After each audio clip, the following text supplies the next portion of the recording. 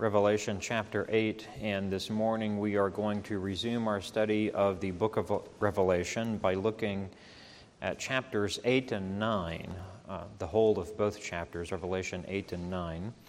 And so we will begin the reading in Revelation chapter 8 with verse 1. And before we hear God's word, let's join our hearts together once again in prayer. O Lord, our God, we thank you for the Holy Scriptures which are breathed out by you and therefore profitable for us. We thank you, O God, for the administration of your word through which you create faith in the hearts of unbelievers and you nurture and perfect the faith of believers.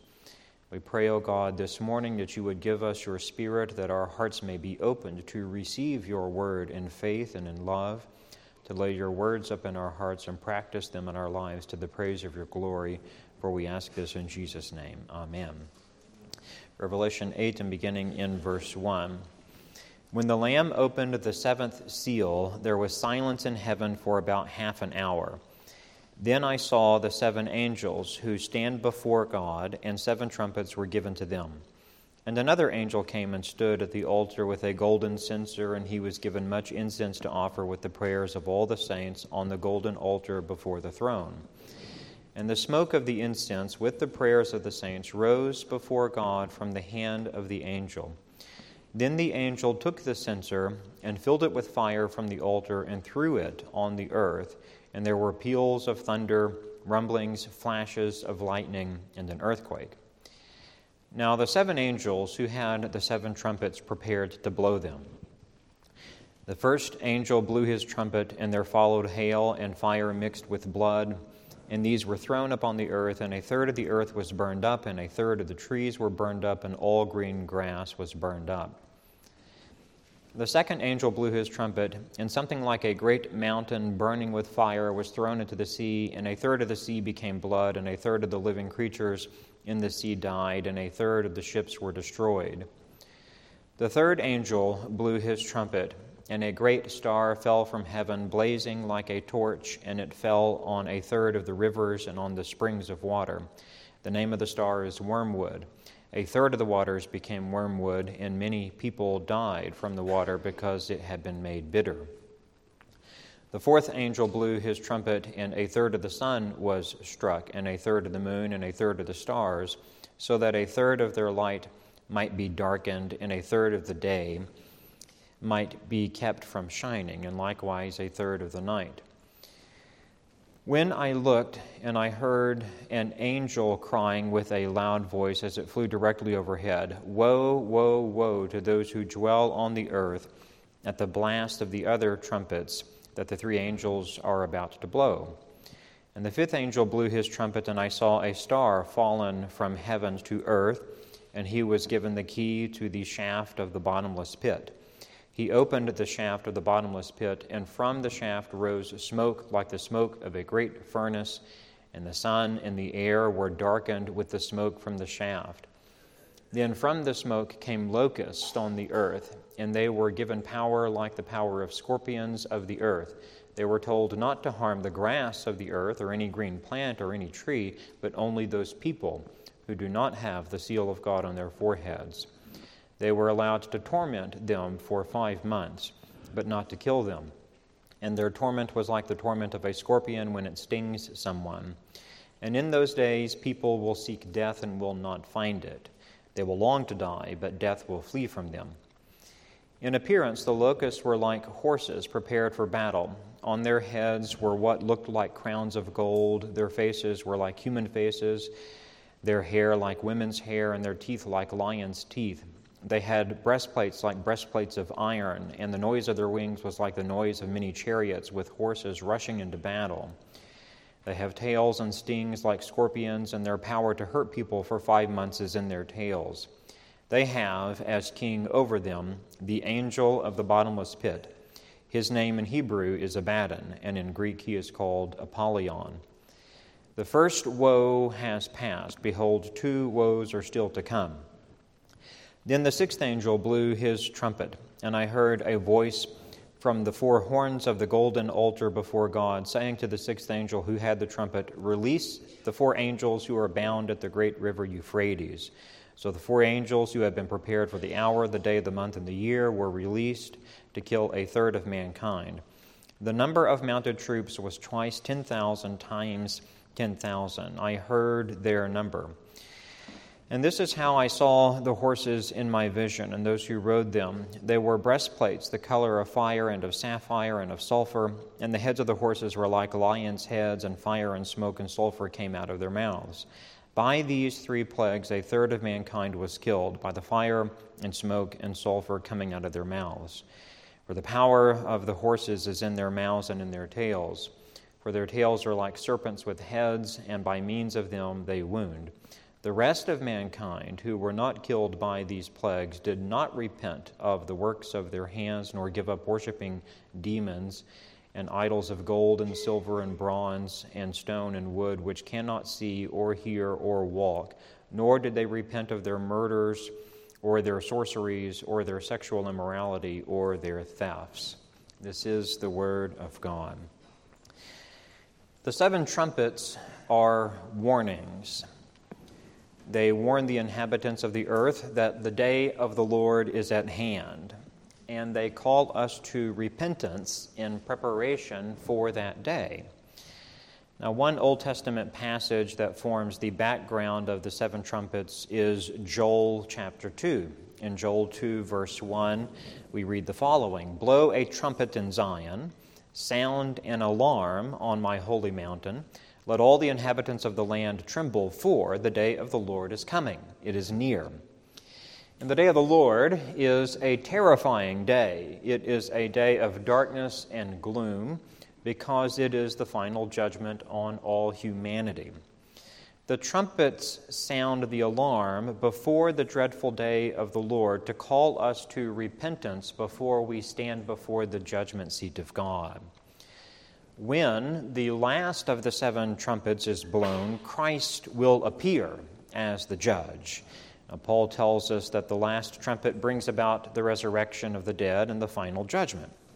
Paul says, and this is 1 Corinthians chapter 15, "Behold, I tell you a mystery. We shall not all sleep, but we shall all be changed in a moment, in the twinkling of an eye, at the last trumpet. For the trumpet will sound, and the dead will be raised imperishable, and we shall be changed." The seventh trumpet in the apocalypse is that last trumpet. When that trumpet is blown, Christ will appear and will gather all the saints into heaven. Paul says, and this is 1 Thessalonians 4, "The Lord himself will descend from heaven with a cry of command, with the voice of an archangel, and with the sound of the trumpet of God." There again, that's the last trumpet. "And the dead in Christ will rise first. Then we who are alive, who are left, will be caught up together with them in the clouds to meet the Lord in the air." Now again, that will happen at the last trumpet, the seventh trumpet. By the time the seventh trumpet sounds, it will be too late to repent. But the first six trumpets are warnings, sounding the alarm that the dreadful day of the Lord is coming and calling us to repentance in preparation for that day, in preparation for the final judgment. And repentance is the only way we may be prepared for the final judgment. The destruction brought about by the first six trumpets is not total, but partial. Only 1/3 of the earth, the sea, the rivers, streams, sky, and humanity are destroyed by them. That fraction, 1/3, symbolizes God's restraint. Though the judgments are terrible, they are not universal. There are survivors, unlike the seven bowl judgments, in which there will be no survivors, as we will see when we get there later in Revelation. And so the trumpet judgments are limited. They are limited and restrained because of God's mercy. And they are designed to lead the inhabitants of the earth to repentance, that they may survive the ultimate judgment which comes on the day of the Lord. Because the judgments are limited, they reveal not only God's wrath, but His mercy and patience and forbearance, which are meant to lead us to repentance. The 7 trumpets are sounded by the 7 angels who stand in the presence of God. They stand before him in his heavenly temple. Now, these 7 angels form a special group of angels called elsewhere in the Bible archangels. The names of at least 2 of these 7 angels are revealed in Holy Scripture, Michael and Gabriel. Michael, the archangel, is mentioned by name in the books of Daniel, Jude, and Revelation chapter 12, just a few chapters later. And Gabriel, the archangel, is also mentioned by name in the books of Daniel and Luke. In Luke, Gabriel said to Zechariah, the father of John the Forerunner, "I am Gabriel, I stand in the presence of God." Now, Revelation 8 refers to, quote, the 7 angels who stand in the presence of God. They form a definite group of angels, the 7 archangels. Now, one thing to note here about these 7 angels is the connection with the Battle of Jericho, which I mentioned briefly previously. When Joshua led Israel into the Promised Land, God had them march around the city wall of Jericho for 7 days. And 7 priests were given 7 trumpets to sound as they marched before the Ark of the Covenant of the Lord, which was part of God's chariot, part of God's throne chariot. His throne is mobile. It is also his chariot. The 7 archangels with 7 trumpets in heaven are the heavenly counterparts to the 7 priests with the 7 trumpets at Jericho. In the 7 trumpet judgments of Revelation 8 and 9, the Battle of Jericho is being played out on a cosmic scale. That's what we need to recognize here. The Battle of Jericho is now being played out on a cosmic scale. And like the ancient city of Jericho, which blocked the entry of Israel into the Promised Land, Babylon the Great, which is the name given to the wicked city of man in the Apocalypse, must fall before the church can receive the New Jerusalem as our permanent inheritance and homeland. And so the Battle of Jericho was a type. It was a type that prefigured the 7 trumpets of the Apocalypse. Like the trumpets used in the Battle of Jericho, these trumpets here in Revelation 8 and 9 lead to the fall of the worldly city, Babylon. The 7 trumpets fall into 2 groups. The first 4 trumpets form a group, and the last 3 form a group, and are referred to as the 3 woes. With the first 4 trumpets, the cosmos, the world is afflicted, but humanity is not directly attacked. With the last 3 trumpets, however, they are. Humanity is directly attacked. Now let's look again at the first 4 trumpets. Look at verse 7. The first angel blew his trumpet, and there followed hail and fire mixed with blood, and these were thrown upon the earth. And a third of the earth, notice the limitation, the restraint in God's judgment, only a third of the earth was burned up, and a third of the trees were burned up, and all green grass was burned up. And one thing you'll notice here with this trumpet judgment and the ones that follow is that the trumpet judgments resemble the 10 plagues of Egypt in the book of Exodus. When God delivered his people from slavery in Egypt, he brought them out and brought them into the Promised Land. He sent plagues on the land of Egypt, 10 plagues in all.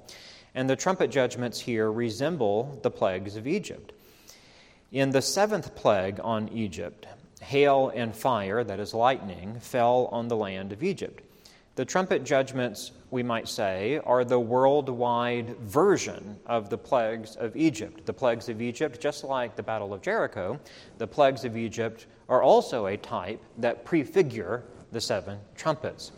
So you've got to think about the Old Testament background in order to understand what's going on in the book of Revelation. You have the Exodus, you have the deliverance of the people of God, the plagues on Egypt, you have the Battle of Jericho. That's part of the background of the 7 trumpets in Revelation. The idea here is that the trumpet judgments are the worldwide version of the plagues of Egypt. And why is God bringing about this worldwide version of the plagues of Egypt? Well, he's bringing about the final, the ultimate Exodus, a greater Exodus, the ultimate Exodus, the final Exodus. In verse 8, the second angel blew his trumpet, and something like a great mountain burning with fire was thrown into the sea, and a third of the sea became blood, so water into blood. A third of the living creatures in the sea died, and a third of the ships were destroyed. Now, this one obviously resembles the first plague on Egypt, where water was turned into blood. The burning mountain thrown into the sea is not a meteor. It is, according to Jeremiah chapter 51, Babylon. Babylon is thrown into the sea as a burning mountain. And so this symbolizes the fall of Babylon. That's what the seven trumpets are all about, the fall of Babylon. Verse 10, the third angel blew his trumpet, and a great star fell from heaven, blazing like a torch, and it fell on a third of the rivers and on the springs of water. So here we've got rivers and springs of water, fresh water, not the sea, but drinking water. The name of the star is Wormwood. A third of the waters became wormwood, and many people died from the water because it had been made bitter. Wormwood is simply an extremely bitter plant. That's what wormwood is. The point here is that the water has become undrinkable. Indeed, it has become toxic and deadly. And finally, the fourth angel, verse 12, the fourth angel blew his trumpet, and a third of the sun was struck, and a third of the moon, a third of the stars. Notice the third over and over again, so that a third of their light might be darkened, and a third of the night might be kept from shining, and likewise a third of the night. Now this judgment echoes another one of the plagues of Egypt, the ninth plague, in which darkness covered the land of Egypt for 3 days. So again, with the trumpets, you have the plagues of Egypt being played out on a cosmic scale. This is the worldwide version of the plagues of Egypt, because God is accomplishing by means of these trumpets the ultimate, the final exodus, in which his people will be delivered from the realm of slavery, the realm of sin and death, and brought into the promised land, the heavenly abiding city. Now, there are two things to remember about these judgments here. The first four, which we've already looked at, and the two which we're about to look at in a minute. Two things to remember about these judgments. First, they are symbolical, not literal. They're symbolical, not literal. And second, they do not predict events that will occur one time in history. Now, that's a mistake a lot of people make. They make both of these mistakes, actually. They want to interpret these things literally, and they also want to look for a fulfillment, a one-time occurrence in history, an event in history that fulfills these prophecies, as if these trumpets were only about something that would occur once in history. They're not. They do not predict events that will occur one time in history, but rather they describe the state of affairs throughout the entire tribulation period. And the tribulation period extends from the first coming of Christ to the second coming of Christ. And so what we have here is depicted in these trumpet judgments is the state of affairs that will obtain during the tribulation period. And the purpose of this state of affairs, brought about by God's sovereign plan to bring down the fall of Babylon and to bring his people into the New Jerusalem, the purpose of this particular state of affairs is to warn the inhabitants of the earth of the coming day of the Lord. The day of the Lord is coming, and to call them to repentance, to prepare for the final judgment. Now, verse 13 is a transition between the first four trumpets, which form a group, and the last three trumpets, which form a group. Verse 13 is an announcement that warns us that worse disasters are to follow. Now, verse 13 says, "Then I looked and I heard an eagle flying with a loud voice as it flew directly overhead. Woe, woe, woe to those who dwell on the earth at the blast of the other trumpets that the three angels are about to blow." So here you've got the last three trumpets. Again, they form a group known as the three woes. Now, unlike the first four trumpets, in these, the last three trumpets, humanity is directly attacked by demons. Now, this announcement warns us that even worse disasters are about to follow. Your worst nightmares are about to become a reality. And this is the stuff of horror movies and nightmares for sure. Now look at chapter 9, verse 1. And the fifth angel blew his trumpet, and I saw a star fallen from heaven to earth, and he was given the key to the shaft of the bottomless pit. That is, the abyss, the bottomless pit. Now, this fallen star is Satan. Isaiah chapter 14, verse 12 makes that clear, and that provides the background of the image we see here. The abyss, or the bottomless pit, is the place where evil spirits are held in prison until the final judgment. It's not the lake of fire, but it is a temporary place of confinement. That's what the bottomless pit is. It's the abyss. It's a temporary place of confinement until the final judgment, when Satan and all of his followers will be ultimately, consummately judged and thrown into the lake of fire. The key was given to Satan to open the shaft of the bottomless pit, meaning he was given permission to release this demonic army. In verse 2, he opened the shaft of the bottomless pit, and from the shaft rose smoke like the smoke of a great furnace, and the sun and the air were darkened with the smoke from the shaft. Then from the smoke came locusts on the earth. Again, Joel chapter 2 forms the background of this image here. From the smoke came locusts on the earth, and they were given power like the power of scorpions of the earth. They were told not to harm the grass of the earth or any green plant or any tree, which is what ordinary locusts would do. They would harm vegetation. But only those people who do not have the seal of God on their foreheads. These are no ordinary locusts. They are, in fact, demons who are depicted as in the form of locusts and other creatures. They have characteristics that belong to other creatures. And so this is a demonic army that has been released from the bottomless pit, the abyss, by Satan. He knows his time is short. He's been thrown down from heaven, and he unleashes his attacks upon the people of God on the earth, and he even punishes his own people, as we see here in verse 4. These demonic locusts are not permitted to harm those who have the seal of God on their foreheads. That's the people of God. Remember back in Revelation chapter 7, 144,000 were sealed with the seal of God on their foreheads. That's the church, symbolically depicted as the reconstituted 12-tribe kingdom of Israel, a perfected, consummate 12-tribe kingdom of Israel. They are sealed with the seal of God on their foreheads. That is, they are given the Holy Spirit and the name of God written on their foreheads to protect them from the wrath of God.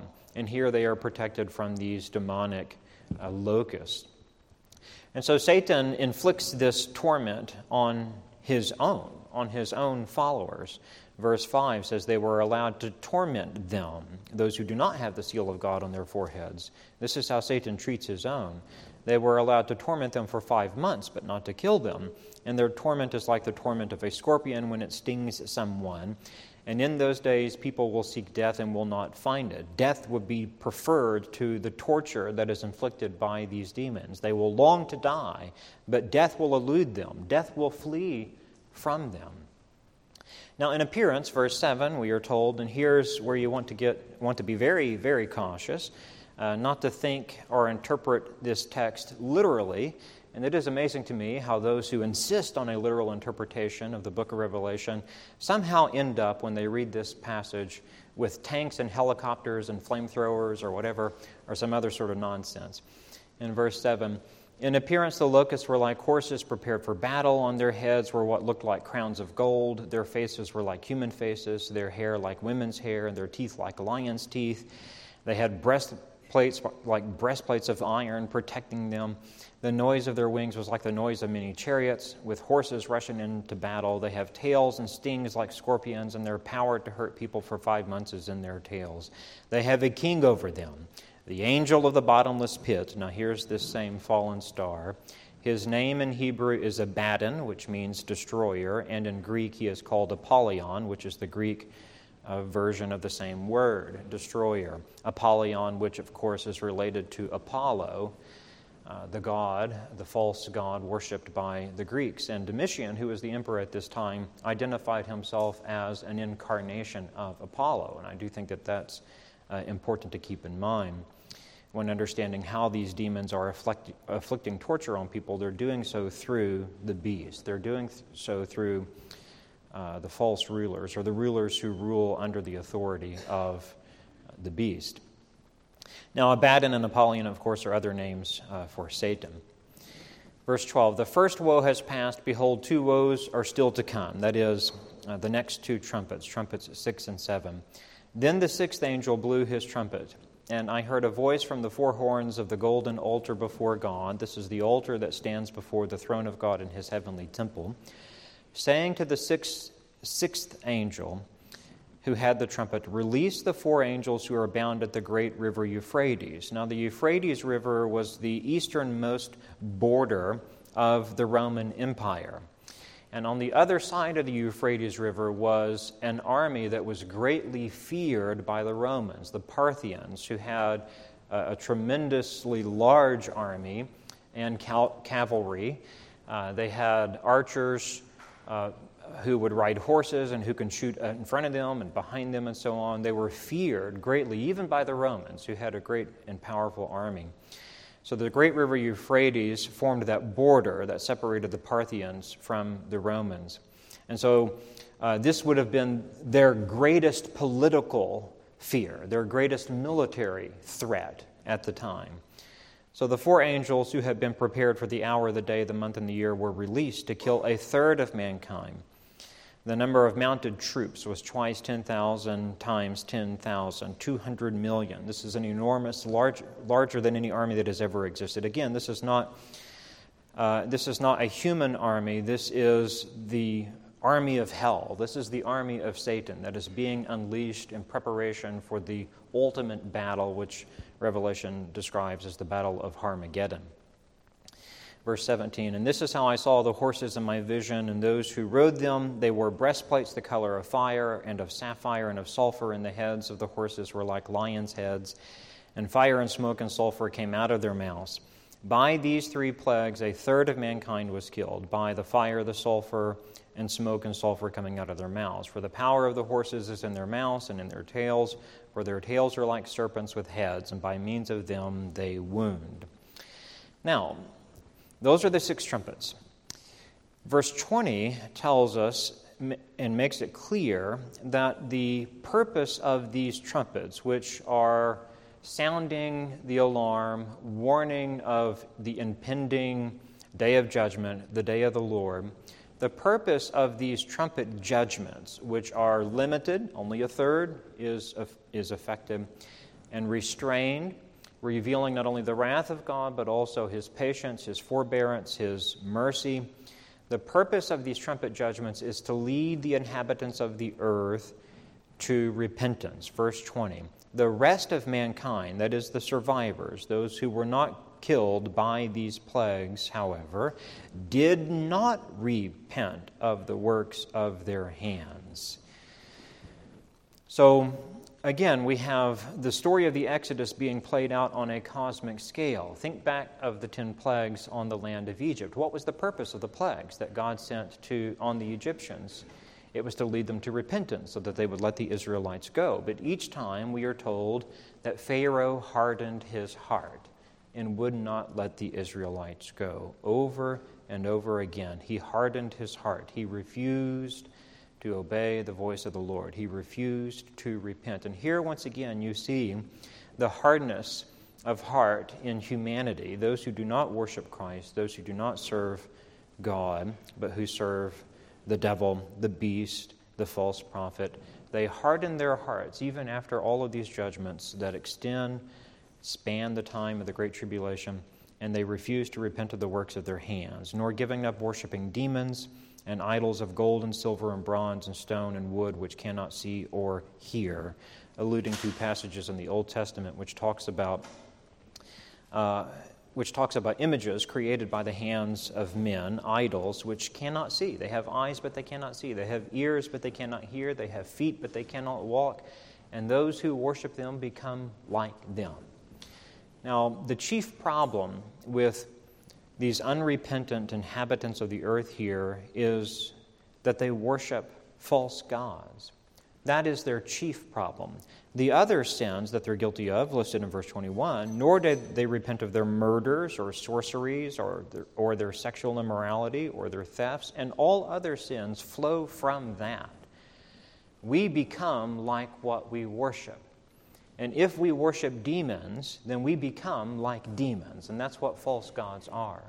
To worship a demon is to have fellowship and communion with the demon, and to become like him, to acquire his nature, to acquire the nature of the devil. And so their worship is what causes them to be murderers and sexually immoral and thefts and so on. It is the worship of these false gods that leads them into all kinds of immorality. And so, beloved, what this passage does for us is it warns us that the day of the Lord is coming. It warns us that we are going to stand before the judgment seat of God. And it calls us to repent of our sins and to live righteously and pursue holiness. And the only way that we can do that, it reveals to us the key to doing that, is to worship the true and living God. If we worship Him, we have communion and fellowship with Him, and it is in that communion and fellowship that we have with God that we acquire His nature, and we become like Him. We become like what we worship. And so the trumpets, while on the one hand they are alarms, warning of the coming judgment, they also summon us to worship God. They call us to repentance. They call us to assemble before Him in worship that we may become like Him.